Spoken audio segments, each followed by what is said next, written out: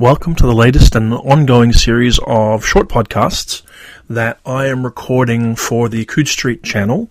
They're not formal Coode Street podcasts, but they are at least half of the Coode Street team, me, Jonathan, talking about books that we think are worthwhile or important.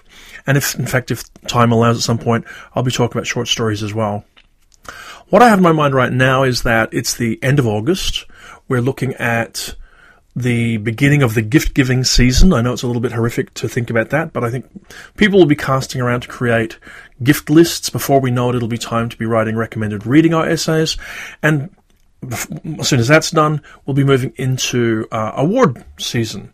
Now, whilst we all know at Coode Street that the science fiction scene has an absurdly long gift-giving or award-giving season, nonetheless, I think we're all focused on it and we're looking for recommendations. There are all sorts of other books I could recommend, and on a recent one of these, I recommended Aurora as a book that I would most likely, by Kim Stanley Robinson, that I would most likely put on my ballot next year. And I would hold to that. There's a few books that are in that space. I think my guess is that by April of next year, I'll have about 10 or 12 books that could go onto my Hugo ballot, and I will look to winnow those down. Just yesterday, I was fortunate enough to be part of a conversation with Zen Cho. Zen is a Malaysian-born English writer. She's had a very successful short story collection published recently that won the Crawford Award. And she's also just edited an anthology of Malaysian cyberpunk stories called Cyberpunk Malaysia. Her debut novel, Sorcerer to the Crown, is just in stores as I record this, and I have to say it's a book that I finished this afternoon and I enjoyed very greatly, and I recommend it to you.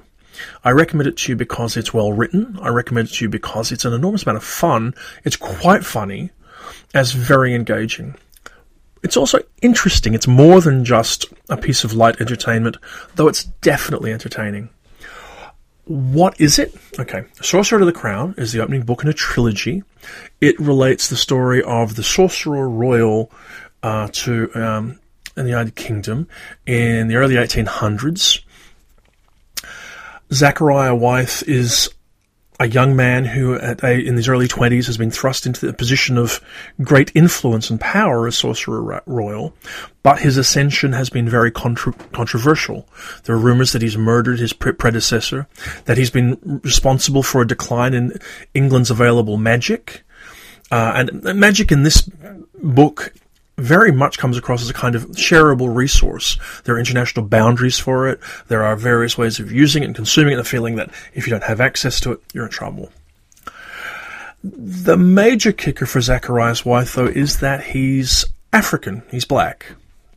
And this means that he's not very well received. The Society of Thaumaturges that is used to controlling British magic is a very conservative one, and they are more than a little bit, given to reject, Zachariah and his role as Sorcerer Royal, which they feel really should belong to one of their number. You can just imagine the kind of story this is. But this is, Zen herself has described this as being a Regency romance. She's taken the structure of it, and she's changed it, she's varied it. Regency romances depend, obviously, on romance, and so we have a poor young woman, Prunella, who works in a school for young women who are trying to learn not to use their magic, because in this world only men are supposed, or at least in the English part of this world, only men are supposed to be using magic. However, she very quickly ends up going to London, attempting to have a season where she can come out, where she can find a husband. It's not terribly surprising to find that she becomes very attracted to Zachariah. It's not terribly surprising to find out there's a lot more to her, because I think the great strength of this book, the thing that makes it much more interesting than to me than just a straight Regency romance, is that Cho spends a lot of time looking at the issues around her characters. There's a lot of issues to do with feminism written into the background of this. A lot of issues to do with racism. After all, Zachariah is a freed slave, and he's struggling to get by in a basically racist society. Prunella, who's a young woman, also of varied race background. It's only specified later in the book what. She also faces all kinds of barriers. First, because she's a woman, isn't supposed to be practicing magic. Second of all, because there's a role in society she's supposed to fulfill. Third of all, because of her own mixed race background. And that's partly product of colonialism as well. Added into this mix a healthy dose of Malaysian magic, represented by a very freewheeling and eccentric Malaysian witch. And the whole book begins to spiral pretty much out of control. We're left wondering how Zachariah is going to remain Sorcerer Royal. We're left wondering what's going to happen to Prunella, what her prospects are as her season progresses, and how she's going to cope with her own interaction with English magic, and also what's going to happen on the broader stage, because a lot of time is spent discussing the broader stage, the responsibility of England, its interaction with fairy, the reduction in the availability of English magic, other magical nations. Now, although this is book one of a trilogy, or at least of a series of 3, and I think there's a subtle difference there, I suspect this is more a series of 3 than just a straight trilogy with a beginning, middle, end volume. The story is nonetheless brought to a very satisfying conclusion. There are major plot elements that are played out in the context of the story, and enough left over that you can see where Cho might take it in the second volume, which I think is probably, from what she said on a Could Shit podcast yesterday, a year or 2 away. Do I think this book is likely to end up on awards ballots? I think it'll be on recommended reading lists. I think it should be in Christmas stockings. Goodness, I really think it should be a book you'd consider going out and buying now. And in fact, I would strongly recommend you do so. After all, one thing we have all learnt is that the sales of a book in its early days are critical.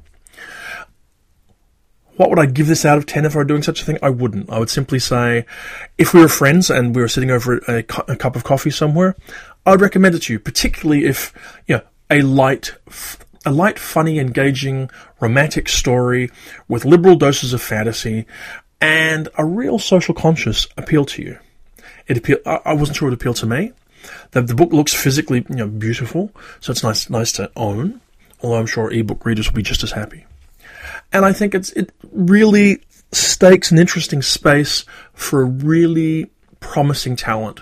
I mean, this is a first novel. I can only imagine that the second and third will be better, and whatever Zen goes on to beyond that will be even more impressive. So do look for it. Do consider adding it to your to-read pile. Consider it for gifts, and make notes of it for awards. There are certain awards it would do very well in. So until next time, this has been me, Jonathan, giving you a short review podcast. Perhaps there'll be another soon.